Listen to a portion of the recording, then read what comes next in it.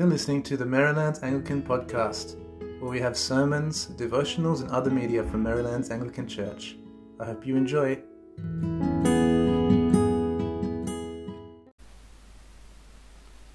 Death is always a tragedy.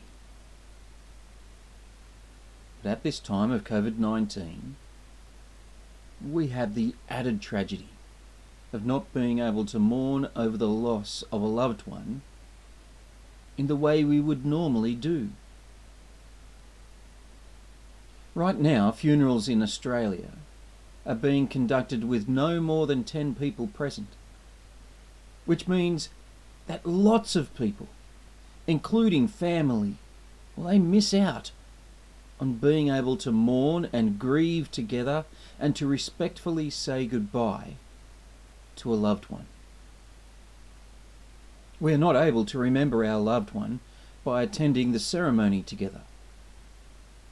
We cannot comfort each other by being together, hugging each other, grieving together in the way we normally would.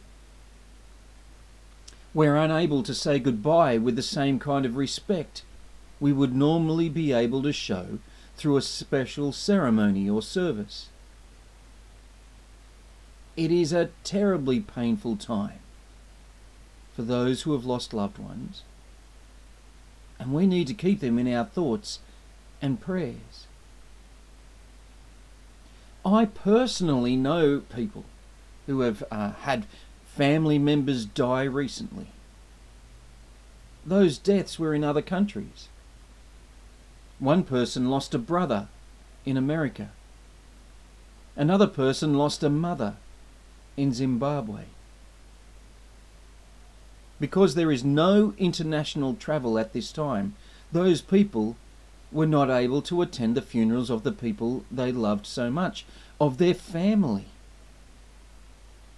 Even if they were able to find a way into those countries right now to meet up with family and friends for a time of mutual and grief and comfort, even if they missed the funeral, they would have to be in quarantine for 2 or 3 weeks before they got to be with those people, with their family. And then they would have to be in quarantine when they returned. It'd be 4 to 6 weeks of quarantine for only maybe a few days of visiting.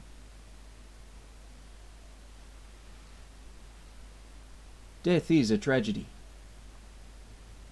But living in isolation means that we cannot properly bury our dead. Not with the same kind of solemn ceremony where people show courtesy, respect, comfort and grief, simply by attending a funeral. Today, at the end of our Genesis series, we will be looking at 2 deaths, 2 burials, 2 ceremonies, which are very different but have similar messages. Genesis 12 to 50 contain the stories of Abraham, Isaac and Jacob, though Jacob's son Joseph also plays a big part. To understand their stories, you need to understand the promises God made to Abraham, Isaac and Jacob. God had promised them that they would have so many children that they would become a nation. He promised them the land of Canaan, a place for that nation to live. God made promises about blessing, not only that they would be blessed, but they would be a blessing to others. Lastly, God promised Abraham that his name would be great, that he would become famous. Part of the tension in the stories about Abraham, Isaac, Jacob and Joseph is whether God would keep his promises. It makes us ask the questions: is God, the God of Abraham, Isaac and Jacob, a promise-keeping God? Is God someone we can put our trust in. What we have found is that despite the many challenges, when it looked impossible for the promises to be kept, God did keep his promises in one way or another, or at the very least, God made sure that those promises were not broken. By the time we get to the end of Genesis, we find that the promises of blessing, fame, and children are being fulfilled. But the promise of the land of Canaan, being owned by the Israelites, was still yet to happen. What we see at the end of Genesis are the deaths and burials of Jacob and Joseph, which point to the expectation that God will fulfill his promises completely. When Jacob was coming to the end of his life, he called Joseph to him and gave a blessing to Joseph's two sons, Manasseh and Ephraim. In this way, Jacob practically adopted them as his own. Then Jacob called the rest of his sons in, and he blessed them as well. He then gave them his final instructions. He was to be buried in the family tomb, where his parents, grandparents, and his first wife were buried. It may have been that Jacob just wanted to be buried in the family tomb. But I believe that Jacob remembered God's promises about the promised land, which was where the family tomb was, and asked Joseph and his brothers to bury him there, in the expectation that one day all the Israelite people would be with him in the promised land. Well, Jacob died, and this brought Joseph great grief. We are told that Joseph wept over his father and kissed his dead body.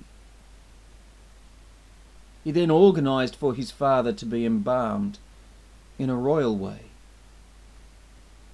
The Egyptians took 40 days to mummify Jacob, and there were 70 days of mourning. But the honour and respect that Egypt paid to Jacob and Joseph, that went even further.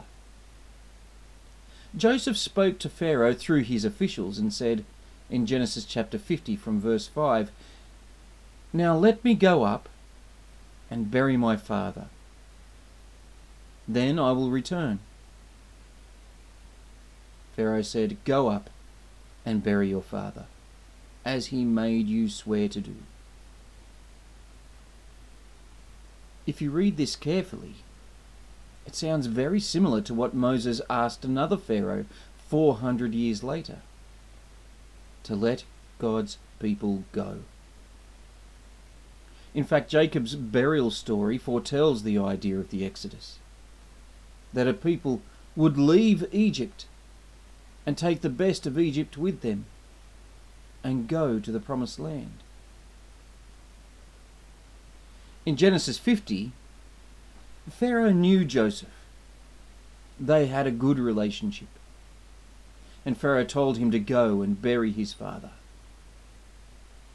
But have a look at how grand this burial procession was. Verses 7 to 9 of chapter 50. All Pharaoh's officials accompanied him, that's Joseph. The dignitaries of his court, and all the dignitaries of Egypt, besides all the members of Joseph's household, and his brothers and those belonging to his father's household. Only their children and their flocks and herds were left in Goshen. Chariots and horsemen also went up with him. It was a very large company. Imagine seeing this very large group of people travelling from Egypt to Canaan. They may well have been wearing official robes or special ceremonial clothing for the funeral. It was as if the best of Egypt was on show, out of respect for Jacob and Joseph. You know, this would be the only time that Joseph returned to his homeland. He had not been there since he was 17. Now, he was there to bury his father. Then he returned. Once again, we read about how much people mourned over Jacob. When they got to the threshing floor of Atad, near where they would bury Jacob, they mourned for another 7 days. It was such a big event that it left a lasting impression on the Canaanites who were living nearby. Verse 11 of chapter 50. The Egyptians are holding a special ceremony of mourning, they said. That is why that place near the Jordan is called Abel Mizraim. Abel Mizraim means mourning of the Egyptians. The place was named in honor of Jacob's funeral. The mourning, the ceremony was so great, big and vast, they actually named the place after that event. But there is a problem here. The point of Jacob returning to his family tomb was to show that he trusted in the promises of God. The promised land was Canaan. His family tomb was in Canaan. Jacob was returning to Canaan in the expectation that his descendants, his children and children's children, would return to the promised land as the nation of Israel. Then they would all be together once more.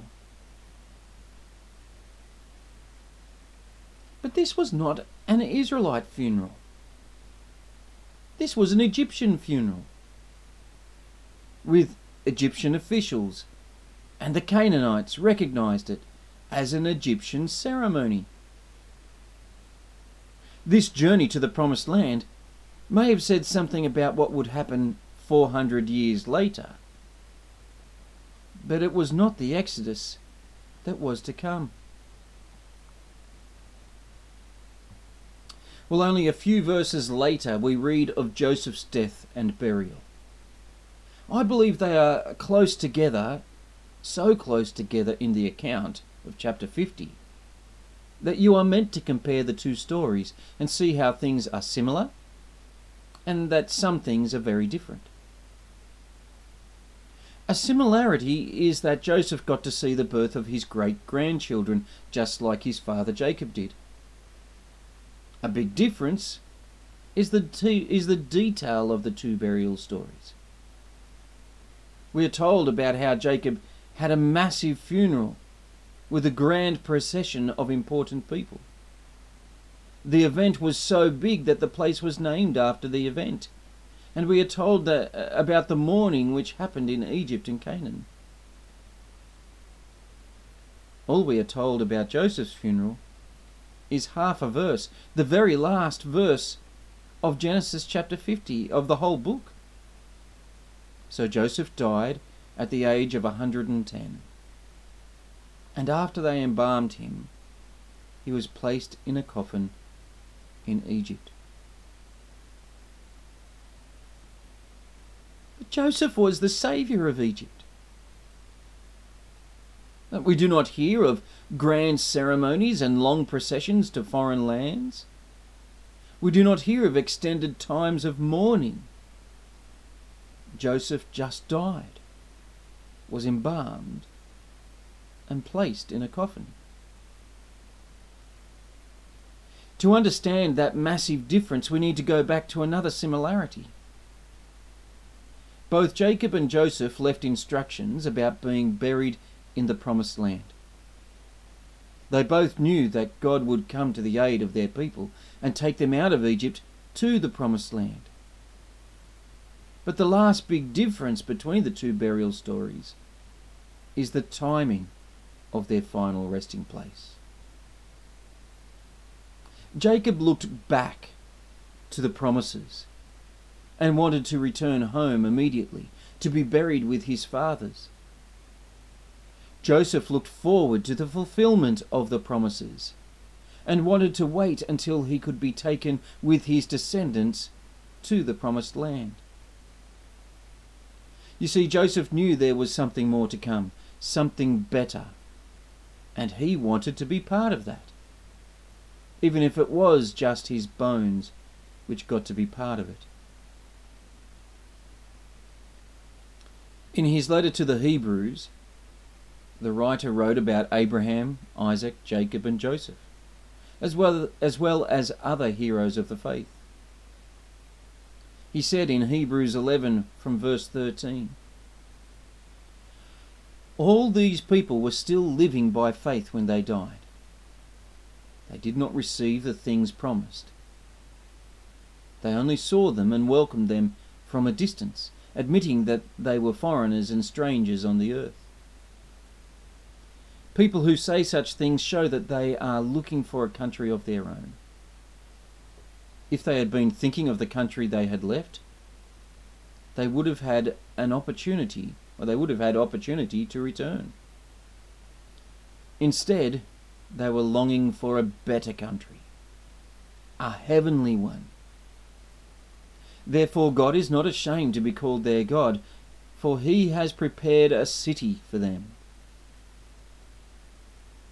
Now, Joseph saw how some of God's promises were being fulfilled, but he also saw that the promise of land was still in the distance, something he had to wait for. We need to be like Joseph, trusting in God's promises of forgiveness and eternal life. We need to be like foreigners and strangers on the earth, like Joseph was a foreigner and stranger in Egypt. We need to be longing for a better country, a better home. We need to be longing for a heavenly country, a heavenly city, for that is what Jesus has prepared for us. Joseph recognized that his bones needed to go with God's people to the promised land. We need to recognize that our spirits, indeed our resurrected bodies, need to be with God in the new creation.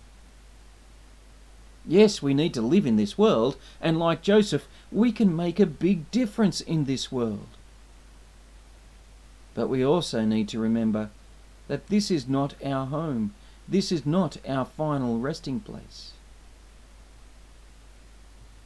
The writer of the letter to the Hebrews finished his chapter about the heroes of the faith in this way.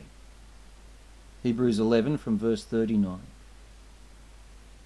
"These were all commended for their faith, yet none of them received what they had been promised, since God had planned something better for us, so that only together with us would they be made perfect." Joseph looked forward to the promised land. We look forward to heaven. Together with Joseph, we will be able to enter God's rest. That is the great hope we look forward to.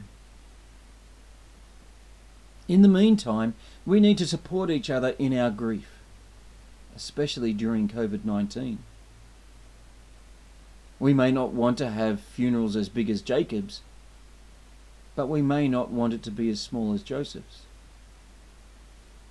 In many ways, what we want for a funeral for our loved one, well, that's out of our hands. Therefore, if you know someone who has had to face such a difficult time as not being able to conduct or attend a funeral, then please comfort them and pray with them. You might not be able to do anything more than to talk with them over the phone or send them a card. But make sure they know that they are not in complete isolation. They are not isolated from your love, nor from the love of God. Let's pray. Heavenly Father, I pray for people who are struggling with the with not being able to conduct a funeral or attend a funeral, being able to do things in the way they would like to do them. We're all suffering in that way, just maybe in minor ways, not being able to do some of the things we want to do, but to not be able to show respect in the way you want to show respect to a loved one is just so, it's almost damaging. And so, Father, I pray for those that we know who are struggling at this time with this grief, with this pain, this sadness, maybe even regret, even though they can't do anything to fix it.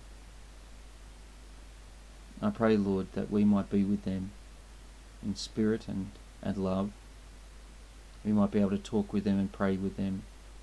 And may you comfort them in their time of grief. We pray that we may all be able to look forward to the promises that you have made to us. The promise of eternal life. The promise of the knowledge of being perfected.